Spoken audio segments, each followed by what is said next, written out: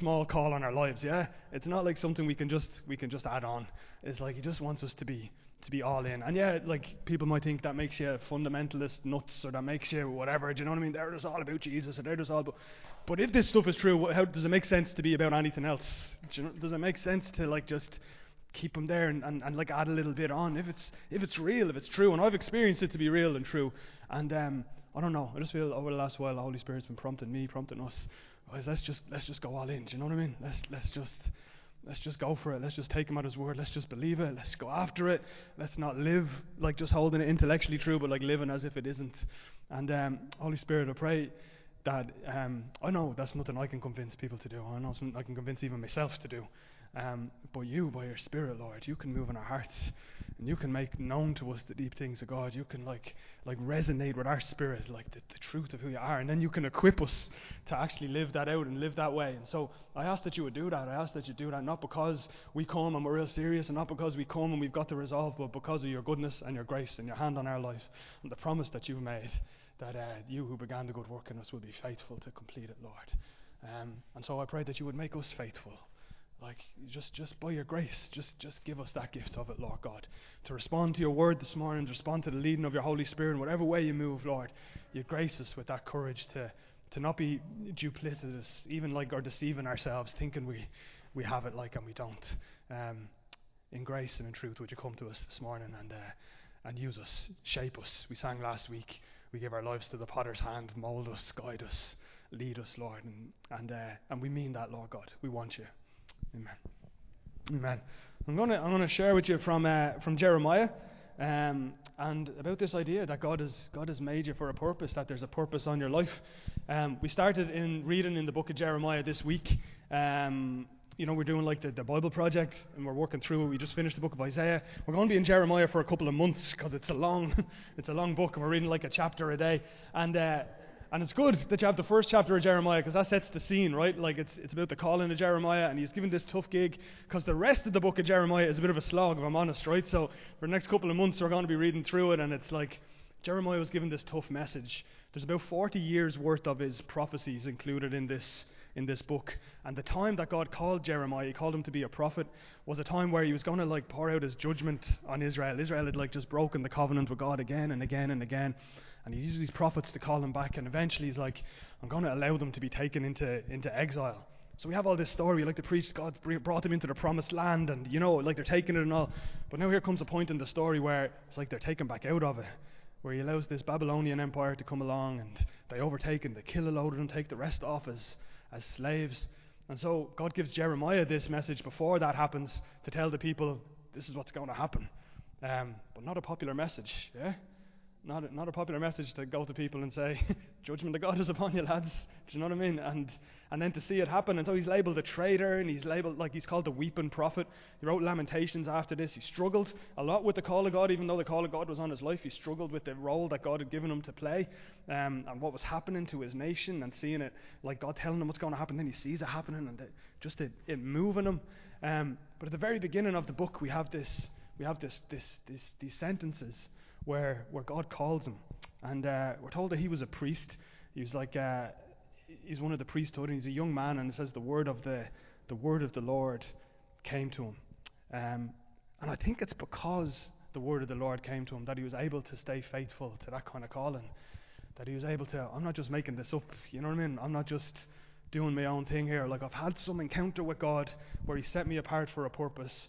And so when it comes then to the tough times, when it comes to the opposition, when it comes to like I'm doing something that I'd rather not be doing, that then there's like, it becomes a matter then of obedience. Do you know what I mean? It becomes a matter then of faithfulness, not just of perseverance, or not just of thinking it's the right thing to do, but it's like, am I going to be faithful to what God has called me to do? Am I going to be obedient to it? Am I going to trust that God is with me in this, that he set me apart from this? And you'll see his call is huge. But those words, the same words, kind of resonate to us. That God has a calling on our life. Listen to what he says. So he says, the word of the Lord came to me saying, before I formed you in the womb, I knew you.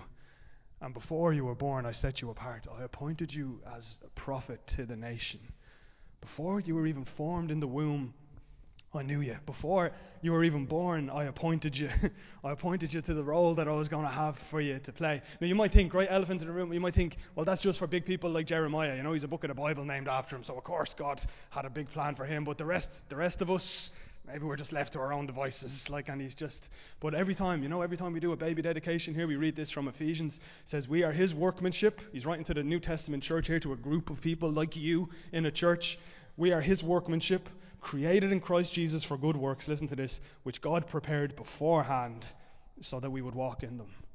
He says to you, you're his workmanship.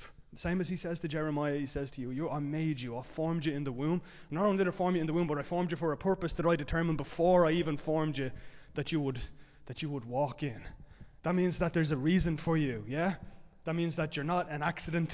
You're not just like a biological accident. You're not any sort of mistake. You're not irrelevant. Your life isn't meaningless. You're not just incidental. You're not just a number in the crowd, but there is a specific reason for you, that God made you and formed you with that in mind, that the eternal God, unbound by time or space, knew you before there was a you and created you, spoke you into existence. Guys, if that's true, like I say this stuff just about words, right? But if that's true, then surely that changes everything about our lives. Surely that dictates what the meaning of life is. If that's true, right? If there's a creator, a maker of me, who designed me, knew the days that I would walk in and said, I'm going to make Rob for this time and this place, and he's going to have a space in the world, and I have something for him to achieve in me that extends my kingdom, something that's going to last into eternity. Like, if that's true, then, I don't know, that has to be more on my priority list than my hobbies or than my work or whatever, or everything else needs to be seen in light of that, yeah?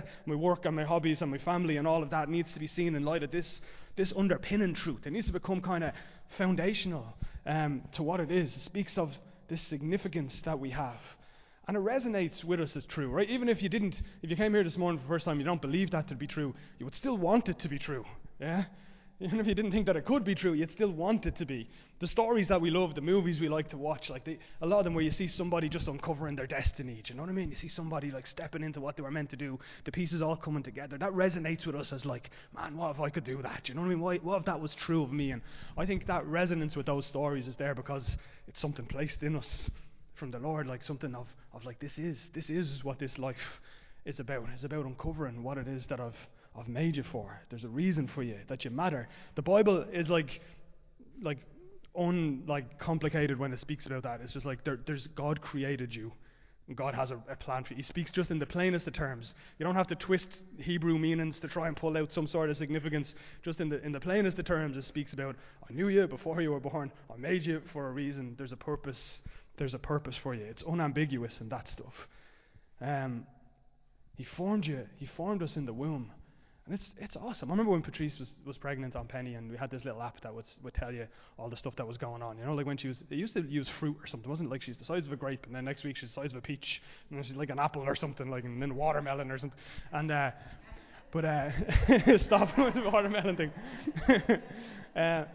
But remember, right? So we know, right? Or you can know. You can just Google it now, and you can know the hows of that, of how cell division happens. Do you know what I mean? And how. But the why of it, the wonder of it, when I'm she's 12 weeks old, and she has fingerprints and a heartbeat and a respiratory system or something, you know, that when you actually look at it in your experience and you had this love for this kid we hadn't even met yet, the wonder of it happening, it speaks of something divine. Do you know what I mean? It's something eternal that God says He's intimately involved in, that He's forming us in it. We might be able to see the how, but it speaks to the why, that He's even forming our personality. He's even forming the very stuff that makes us. We're not just biological accidents. You know what I mean?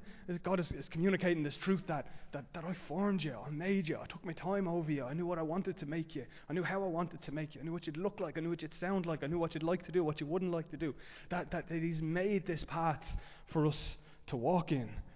That there's a purpose for us. And that's big. It's big for us to understand, because if we can understand that, right, one of the things that I think would happen for us is that the scrambling that often life looks like would stop.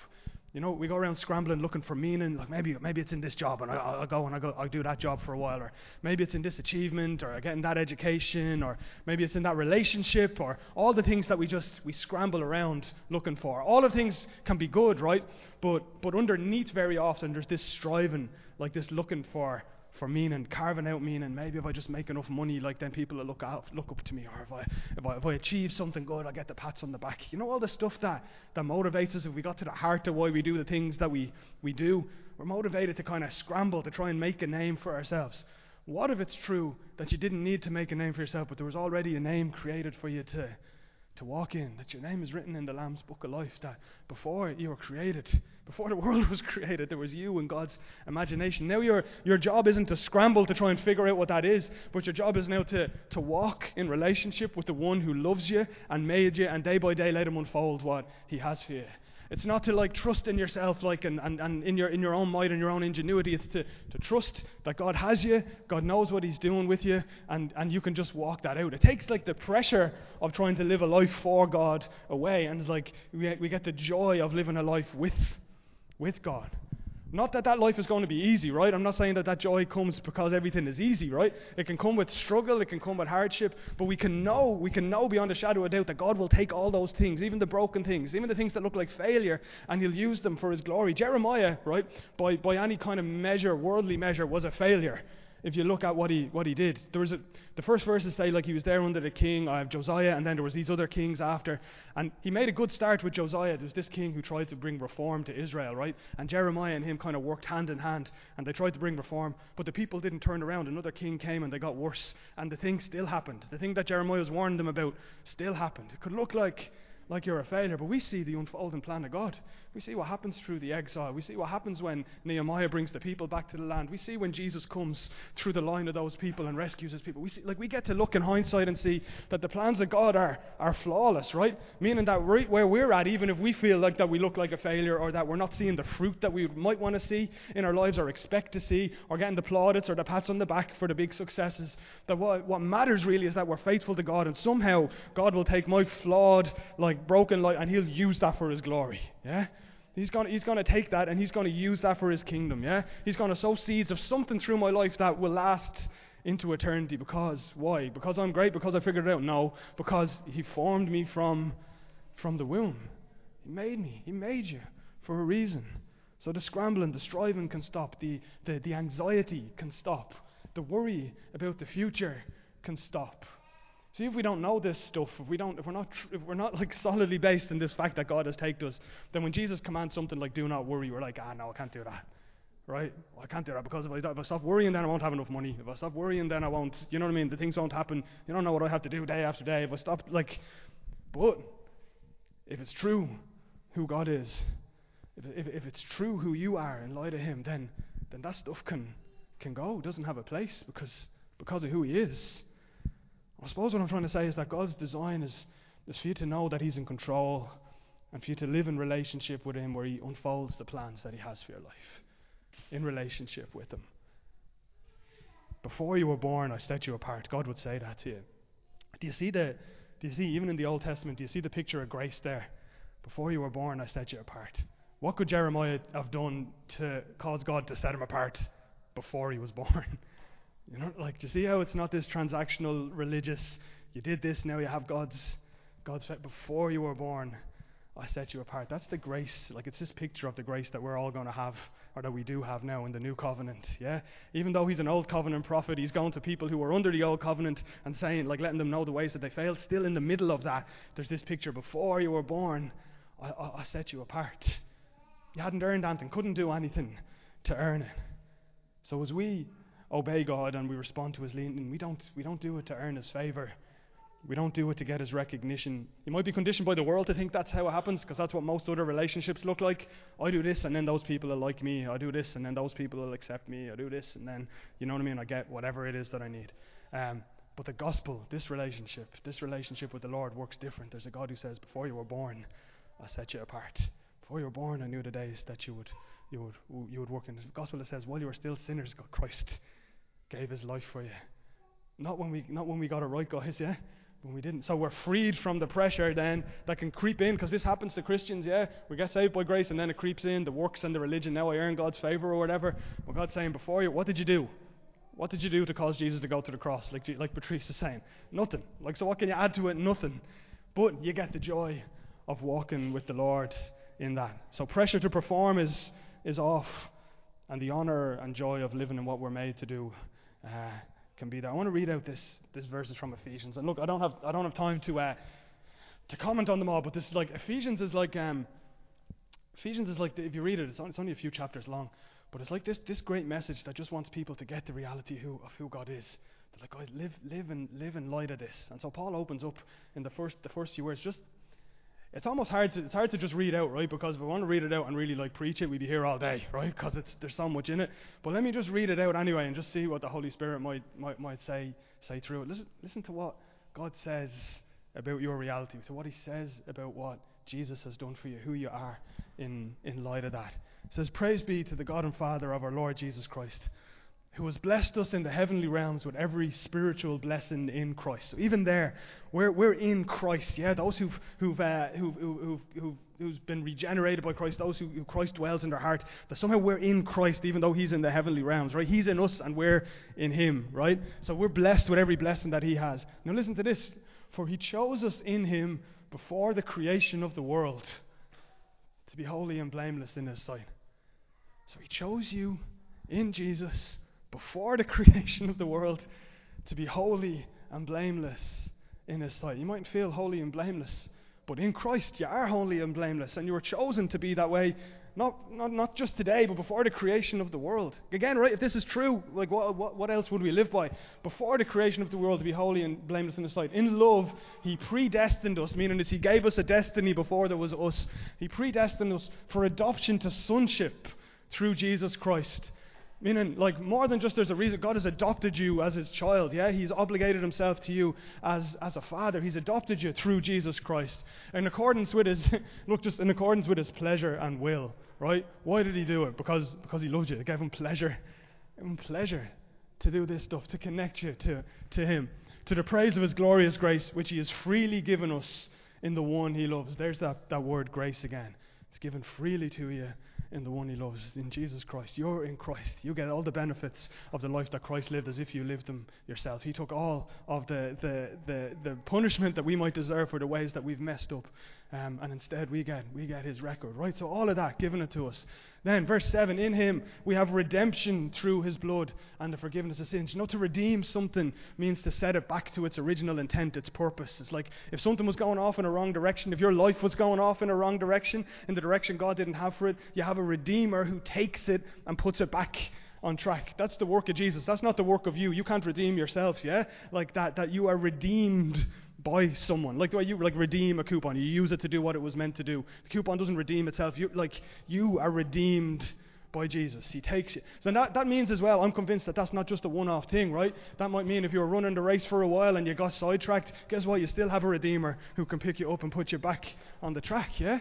Like if you've messed up, if you failed, if you thought God has called me to this, but then you bottled it or fear got in the way or whatever, that you still have a Redeemer, right? And the Redeemer, who it is God Himself. So there's nothing that's beyond Him. There's no situation He can't redeem. There's no thing. You might think I've messed up, I've sinned, I've failed. What's the next thing that we have after redemption? We redeemed Him through His blood, the forgiveness of sins in accordance with the riches of God. You get that there's nothing. God is trying to make this, we have no reason to not walk in His plans. I'm going to do everything so that you can walk in what it is that I've made you to do. We were chosen, predestined according to the plan. Oh, where were you? Made known the mystery. What verse am I in? Forgiveness of sins and God's grace, which He lavished on us again, right? Just this lavishness of God's grace with all wisdom and understanding. He made known to us now here the mystery of His will according to His good pleasure, which He purposed in Christ to be put into effect when the times reach their fulfillment, to bring unity in all things in heaven and earth under Christ. Guys, that's where the universe is going. And I know you're making claims about this in a small room in Bray on a Sunday morning. It sounds ludicrous, right? This is where the universe is going. All things are going to be brought under Christ. And God has called you to be a part of that. The people who say yes to it now, to be brought under the will of Christ, to be involved in the biggest thing that's happening in the cosmos, right? It's huge stuff. It's huge. That's why I say Holy Spirit, make it not just words, right? Because it's so big, yeah? Like, see how big it is, right? And then, like, I can leave here and be worried about what I eat, you know what I mean? Or, and leave here and be worried about what I wear or something. Like, it's that exposure to the greatness of God that enables us to actually live in freedom from that anxiety and worry and going after all this other stuff, according with all wisdom and understanding. Is there another slide after that, Mal? It says, in him we were also chosen, having been predestined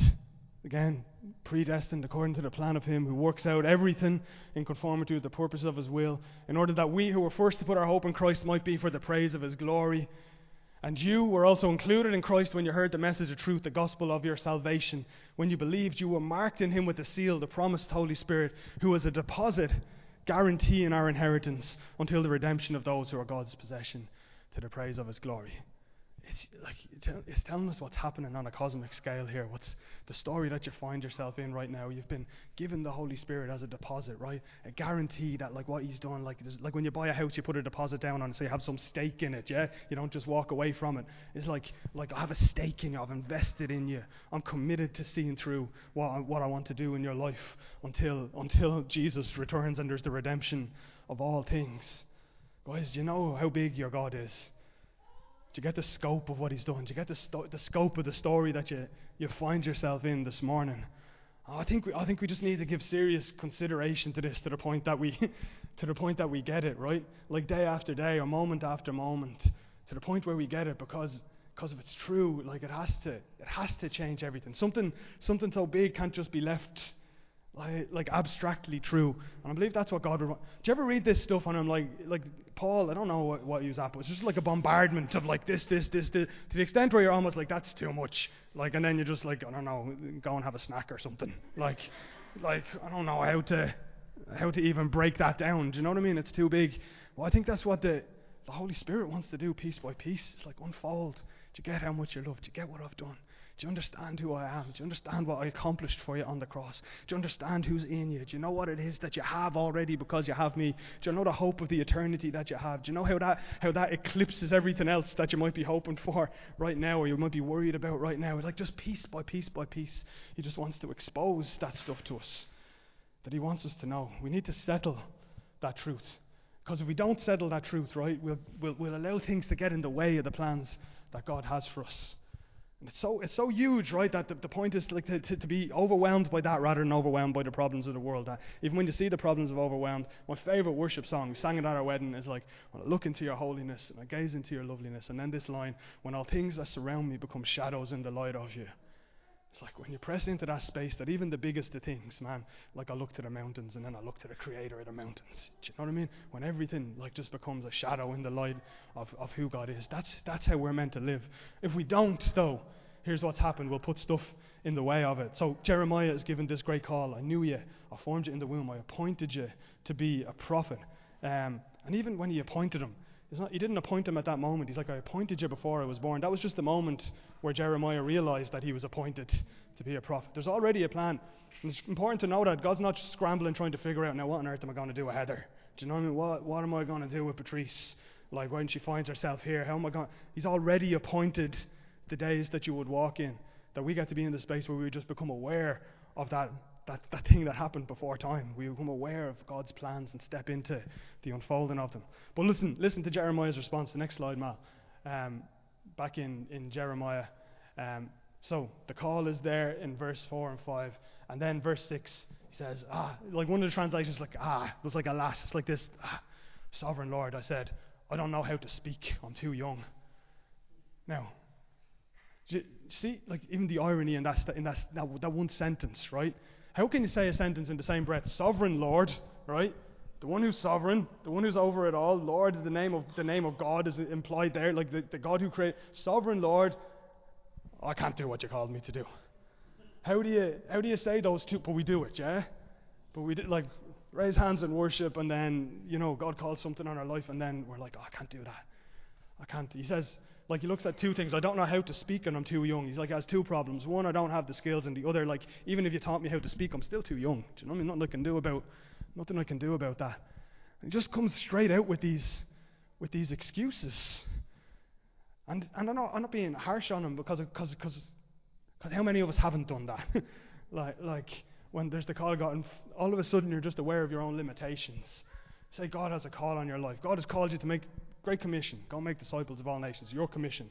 Right? When I say that to you, God's called you to go make disciples of all nations. What's the first thing that comes in? Opposition. It's not even opposition from the world, right? It's opposition from yourself. Like, I can't make disciples of all nations. I don't like traveling. Do you know? Like, of whatever it is, limitations. That's all right for whatever. The serious people, the professional Christians, the Bible college, the ministers, the whatever, you know. But and we do the same thing. We doubt what God is, and in the same time we'd say God is sovereign, God knows what He's doing, God's Lord over all, and then we allow our own doubts, our own insecurities, our own limitations to limit what God might want to do in and through us. This recognition, but also this doubt. He's like, I can't be a prophet to the nations. I'm only young. They reckon Jeremiah was only about 17 when he was called. And in reality, yeah, that's a what am I going to say? That's a valid concern if it wasn't God calling him, right? Just by human terms, some 17-year-old young fella going to go to rulers and nations and tell you what God is saying against or for you. Yeah, like it's normal that you'd be like, no, like I can't do that. Call the next fella over there, the other priest beside me who's in his 50s. He has stature, do you know what I mean? He's walked a bit. People will listen to him. And he says, I can't speak. And there's that recurrent theme, yeah? We reminded Moses said the same thing. I can't go and take your people out of Israel. I can't speak. Like as well, Jeremiah says I'm too young. Abraham says I'm too old. Sarah's too old. It's like, point whatever it is, you'll just find a reason why you can't do what it is that God's called you to do. Whatever it might look like to you, like, you know, I don't have the right gifts, no one will listen to me, like I'm not educated, I've messed up, or I don't have the confidence. So we do like a Jeremiah on the plans of God. When God calls you to step into something, first, like, we just face that opposition that's just us. And God is having none of it, right? God just says straight back to him, but the Lord said to me, do not say I'm too young. You must go to everyone I send you to and do whatever I've commanded you. Like, God's not willing to entertain your own limit. God's not willing to back up and say, it's all right, so, do you know what I mean? Forget about that plan that I formed for you from the beginning of the world. That's okay. You are too young. You're right. I didn't realize you were too young. I didn't realize you couldn't speak. Like, do not say I'm too young. Paul reflects that in Timothy. Yeah, Timothy's a young leader. He's like, don't let anyone look down on you because you're young. Don't let anyone look. And he's the same about with people who have come from different backgrounds, people who weren't educated. Jesus calls the fishermen to go and follow him, yeah? Like, there's he's saying, don't let anyone look on you for your gender, don't let anyone look on you for your age, look down on you. He says, like, in Christ that we, what's that whistling going on? Like, what's going on? Okay. He says, don't say that. Go and say instead what I've commanded you to say. Is the rooster going on? Then the second thing he does, right, look at the last line, right? He says, do not be afraid of them, for I'm with you and I'll rescue you, right? And I think he gets to the heart of something here that's important, because Jeremiah didn't say, I can't go because I'm afraid of people, but God knew that some of what's going on in his own insecurities is really the fear of people. So he speaks to what's really going on. Yeah, you're saying those excuses, Jeremiah, but really what's happening is you're afraid of what's going to happen to you. You're afraid of what people are going to say. You're afraid of what they're going to think. You're afraid to bring that message in case you're rejected, in case you're hurt. And again, right, that's a real thing. Who likes to be rejected? Hands up who would want Jeremiah's call. Do you know what I mean? Yeah, Lord, I want to be the weeping prophet. I want to spend 40 years sobbing, struggling, and but Jeremiah had a fear of people, and we all do. Yeah, I'm not reading this like with some sort of haughty perspective, saying, "Oh, I'm not going to be like him." We all do. Later on in the same chapter, he says, the King James version says, "Don't be afraid of them." The King James version says, "Don't be afraid of their faces," when he translates it. And that, when I read that, man, it hit me, because it's like don't be afraid of their face. How many of us just picture people's faces? If I don't know, God's called you to do something, you step out and you picture the mocking face, or you picture the Even like worse still for me, like if I talk about Jesus to someone, the pitying face, like that someone might look at you, the poor thing believes in heaven and hell and everlasting life. Do you know what I mean? Poor little idiot. And like just that belittling or the opposition, like if you had to say, I mean, like, you know, people who we know, people who we walk like in love with, and need to say something difficult and we hold back on saying it because we're afraid of the reaction you could see in their face, or the face they might look at you. Do you know what I mean? Like that judgmental face. Apparently I have one. Sharon Kenny calls it the Rob Duff face, just like at least you'll know what I'm thinking, right? I don't hide it, right? Do you know what I mean? There won't be a nice side, but if somebody says something, like it just, whatever. And Penny apparently makes the same face. Remember our friend Deborah, when Penny was about 2, she was like, how is Penny judging me at 2 years old? she's making the Rob face when she's looking at me. I'm like, I don't know, she just looks like me. But maybe God's called you to do something public, to preach or to speak or to write songs or to write books, and you know, something that will put you in front of people, but we hold back on the fear of that because we're like, I'll be judged, I'll fail, I'll mess up, I'll look like an idiot, all of this stuff that can hold us back. Or even just the plain things that God's called you to do, to love not just the plain things, they're huge, don't get me wrong, to love your neighbour, to make disciples, to like, I can't do that because I'll be rejected, I can't do that because I won't look cool, or I won't look, I don't know, do you know what I mean? Just the world isn't shaped in a way that it values me doing that stuff, right? So like the reactions I'm going to get are going to be bad.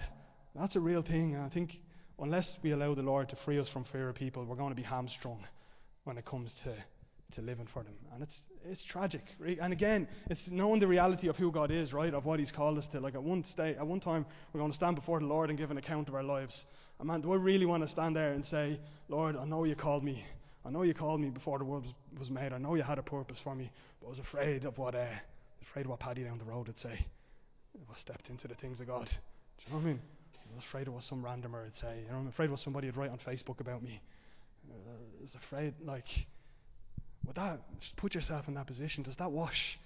Do you know what I mean? Not that God's ready to be like, yeah, you dope and whip you, and but you missed out. You know, it's like our salvation is assured, yeah, like because of what Jesus did. Like, but man, I don't want to be one of them people who just like get in, like escaping the flames. You know what I mean? Like, if God made me for a purpose and gave every resource that I could possibly need, like to be with me in this. That's what He promises to Jeremiah. I'm with you. Like what are we doing, guys, if we don't just take a hold of that? If we don't step out in boldness, if we don't step out in faith, if we don't even when we lack boldness and faith, if we're not just honest enough to say, Lord, I lack boldness and faith, give me boldness and faith. Do you know what I mean? It's not even about you mustering it up. It's just about in humility saying, I'm choosing to believe what you've said about me. Now, if what you said about me is true, then I need you to do in me what I can do. I can't do that stuff. Even the simple stuff. You know, you feel guilty, like people who are great at leading people to the Lord, and you feel guilty because, I can't talk to people about Jesus or whatever. I can't do that, and we feel guilty. And maybe we even then rationalize that and be like, well, that's just for the people who are gifted that way, yeah? But I don't know. I'm really convinced that if you find something hard to do, it's evidence that it might be what God has called you to do. Because it's the way He works. Because what does He puts a call on your life that you can't achieve without Him, so that it pulls you into relationship with Him. It pulls you into dependence on Him. And so if I find myself floating through, like, calling God is easy, I'm able to do this, it aligns with my gifts, it aligns with the things I naturally like to do, right? Like that can be good, right? But I have to think, if I can do the call of God without being in the presence of God and being dependent on God, then I would say that it's not the call of God, because God's call on your life necessitates dependence on, like Jeremiah, I'm too young, I can't speak. Don't worry about it, I'm going to tell you what to speak. Don't let anyone tell you you're too young. You go and do what I've called you to do, and I'm going to be with you. He does that as well in the Great Commission, right? Even when I said that about making disciples, go make disciples of all nations, baptize them in the name of the Father, the Son, and the Holy Spirit. That's what the risen Jesus says to His church before He ascends into heaven. Last words. Here's what you're meant to do. Every one of us. Go make disciples of all nations, baptize them in the name of the Father, the Son, and the Holy Spirit. Teach them everything that He's commanded us. That's your commission, not just the early disciples. People are like, well, I can't do that. I can't make disciples. I don't know what to teach. I'm not a teacher. How do I baptize? Like, how do I even do that? But that command even is sandwiched between two two things. Jesus says, all authority on heaven and earth has been given to me. Therefore, go. Meaning I'm the authority. Don't listen to any other authority that will tell you what you can or can't do, what you should or shouldn't do. Listen to me as the ultimate authority. That reality that's true right now, you live in light of that reality rather than what might look to be true around you, that there's other rulers and other influences and other stuff. He's like, I'm the authority. And then the very final words, he's like, make disciples. And then he's like, and surely I'm with you to the end of the age. It's like sandwiched with like his power and his presence. And the point is this, that as if you're going to step into doing something like that, then you need to know the power of God and you need to know the presence of God. But if you want to play it safe and just do something else over here that matches what you're doing, you don't need to know the power of God and you don't need to know the presence of God, and you can just like go through the motions. Man, what if God has called us, and I think he has, to be people who are just like all in. Like we're just gonna go after him. Do you know what I mean? You can get that, Heather, if you need to. And so he ends with this call, right? There's I don't know if did I put the verse up there, Malachi? Is it the last one, verse 17? Or is it one more slide? Oh no, the one after that. Oh no, it is that one. Yeah. So he ends with this call. He says, he does this little test with Jeremiah, and then he says to him, get dressed for work, right? He's like, get ready, go on. He says, don't be afraid of them. And he says, get dressed for work, get ready for work, prepare yourself for work. And the Hebrew there is like this, like if you translate it directly, it says, gird up your loins, right? So I had to Google what that meant, gird up your loins. And it's this thing where people would wear tunics and they would like bring it up and they would like twist it around and form it into like a battle like a battle dress. Like you can't go running into battle in a skirt or whatever. So it's like make yourself a pair of shorts, or like gird up your loins. He's basically saying, like, do the things daily, like prepare yourself right now to do the things that I've called you to do. Yeah? Like it's like get dressed for work. If I want to go out into the garden and like, I don't know, like grow vegetables, or like we have a vegetable patch out the back, I don't dress up in my suit or whatever, do you know what I mean? Or if I'm to come to church here, I don't come in my pajamas. You get dressed for what you intend to do. And he's like, do the things that you're meant to do to get you ready for what I've called you to do. Because the call of God doesn't just start tomorrow, it's imminent, it's today. So it's like this daily process of doing what you're meant to do. And it resonated with me. I told you Ephesians, so the beginning of Ephesians speaks about the bigness of our call, and similar as the beginning of Jeremiah. And then the end of Ephesians speaks about this kind of getting dressed for work, where it talks about the armor of God. And when he spoke around this, like gird up your loins, I was reminded of like the first bit of armor that he says to put on is the belt of truth. It's like the thing that everything else attaches to. And I feel that's what the Lord wants to just say this morning, is like, remind yourself daily of the truth. Here's how you prepare yourself for work. Here's how you prepare yourself to do what I've called you to do. You put on the belt of truth.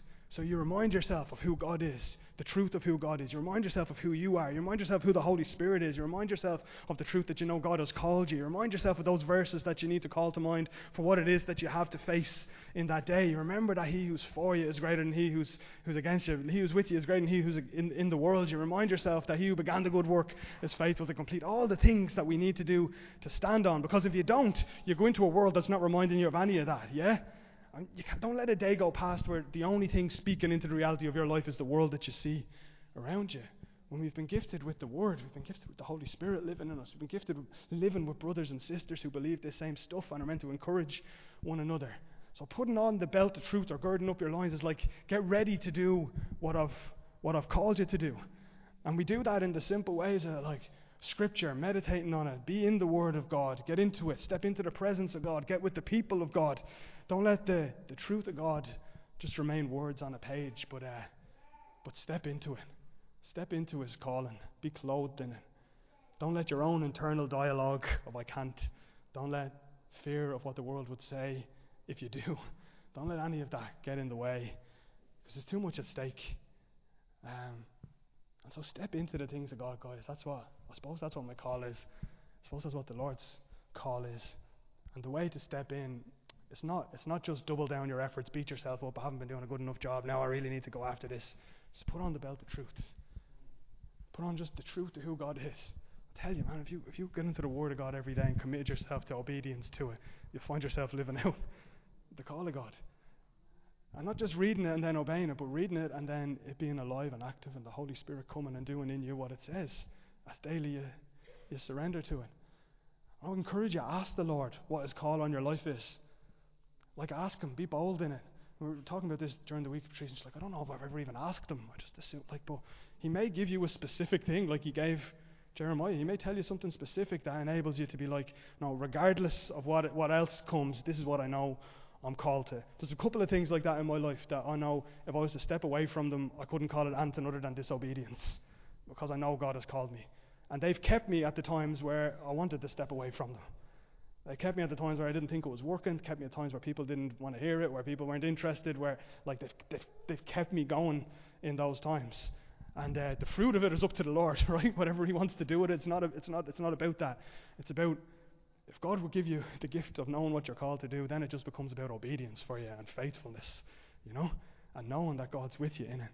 And so ask him. I would say ask him what the plans are. Ask him what is it that you want me to do. And in the meantime, get busy with the things that he's told you already to do, that you don't even need to ask him because it's in his word. When we wrote this stuff, guys, about these loves, we weren't just trying to come up with a mission statement or something. We're trying to encapsulate what does it mean to actually live in obedience to Jesus. What has Jesus actually asked for from us? The first one, we're loved by God, is like putting yourself in the way of God, like that, putting on the belt of truth. Like, don't let a day go by where you don't realize open up Ephesians 1 and piece by piece, just let it blow your mind. Do you know what I mean? And ask the Holy Spirit, make that real, like the audacity of the scope of the amount, the magnitude of how we're loved by God. And then out of that, to love the Lord your God with all your heart, soul, minds and strength, to go and love your neighbours. Guys, if I was to ask you, if Jesus came to you in your house, right, and the same way as he called the fishermen, you're sitting down for dinner and he calls you, come follow me, right, and he leaves your house, where does he go? Where on your road does he go? Who's in need? Who's broken? Who needs hope? Who needs something provided for them? That we love our neighbours as ourselves. And it flows out of this stuff, right? We love one another, that we're called to be in community. Again, we're running home churches and we're in spaces like this. It's not just about the gathering, it's about obedience to what God has called us to do. He says that we're one, so I want to live in the reality of Jesus saying I'm one. If he says I'm part of a body and I need the rest of it, as much as I'd like to be the whole body myself, I want to be dependent on my brothers and sisters. And we love being a part of what God is doing in the world. Sometimes it scares people to bits when I talk about God would have a plan for you in your workplace or something. They just think, oh man, no. Do you know what I mean? I'm going to look like a dope. I'm going to look like a fool. I'm going to be that person who's always talking about Jesus, or I'm going to be, all this stuff, like fear of man, insecurities, all this stuff. But I think the greatest prayer that I've learned to pray recently is in the morning, spending time with the Lord, put myself in the way of the love of the Lord, and then just right, Lord, what are we doing today? What is it? Pressure off. You live in me, you dwell in me. As the opportunities come up, give me boldness, give me courage, give me grace, give me love, give me the capacity to do whatever it is that you've called me to do. The person who needs love, the person who needs a hug, the person who needs encouragement, the person who needs rebuking, the person who needs whatever it is, just let's do that together. And I think that's what the Lord wants. He's not like, here's your assignment, now go and do it. He's like, walk with me. I'm with you to the end of the age. Go after it piece by piece. And that God would take all of those pieces and he would use them for something beyond what you could even imagine. The kingdom of God's like a seed, yeah? It's like you're just casting the seed. You don't know where it's going to go, man, but it could grow to a tree that fills the earth. Trust that God does that. He brings the growth as we're obedient. So do ask him if there's a specific call, but there's also a specific call listed in the word that we're not ignorant to. Called us to those ways of loving and those ways of being. And I'm going to spend a couple of moments even just praying. I'll pray for you, but really, I don't know, Holy Spirit could cause this message or whatever to land in different ways. Maybe you need to repent. maybe you need to be like, man, I have been letting the fear of man, I have been putting up the excuses. I can't do this, I can't do that. Maybe you just need to repent, and repenting is just I'm changing my thinking, Lord. Away with that old thinking. Let me see you through your heart. Maybe you need to ask the Lord what his plan is. Maybe you feel like you were walking in it and you bottled it and you walked away from it, and you just need to accept the invitation. There's a Redeemer, man. There's a Redeemer. That's what he does. He takes you, he puts you back on track. There's still a plan A for your life. A friend of mine, Terry, used to say that. I think you messed up. Now it's on to plan B. No, still a plan A. The Lord knows what he's doing. He'd take you and he would use you for his glory. Or maybe the Holy Spirit's been saying something else that's not even in my imagination right now, but that's the beauty of who the Holy Spirit is, yeah? Leading us into all truth. So we wait on you, Lord. And as we do, Lord, would you just grace us with the capacity to respond in whatever way you would have us respond, Lord. For those of you who've given dreams to, Lord, in particular, that seem too big and we've given up on them, or we've kind of thought like, oh, maybe that wasn't realistic or whatever, would you just speak faith back into us, Lord? Not again in our own capacity, but faith in the bigness of who you are and who it is that's called us, Lord. For those of us who need to repent, Lord, we do. We ask, by the power of your Spirit, you change our thinking, change the patterns of our minds. You would transform us, Lord God, that we wouldn't be people who have a low view of who you are and a big view of our own inadequacies, but who have a big view of who you are and see that eclipse in even our inadequacies, Lord God. Pray over us, those of us, Lord God, who've been knocked out of the race, or we feel we have because of sin that we struggle with, Lord. I just pray that we would know right now that there's a forgiver and there's a redeemer, Lord. We rest in the finality of your cross when you said it was finished, Lord God. And we take on the record of Jesus that you've gifted us to. And we just step back into the race, Lord God, knowing that you're faithful and you're just, Lord God. You loved us while we were still sinners, Lord God, and you love us now. And we ask for your forgiveness, Lord. And I pray for those of us, Lord, who have listened to the lies of the enemy even, who've said, like, who spoke little over our lives or have just caused us to be just shaped by the world.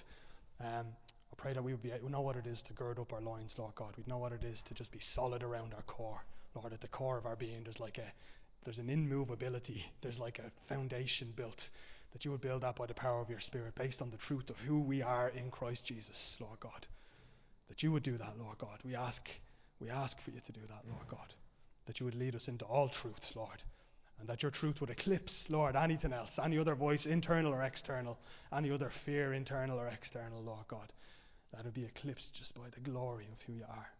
I pray that would be the portion of your people, Liberty Church, Lord God, that day after day they would know that they are loved by God.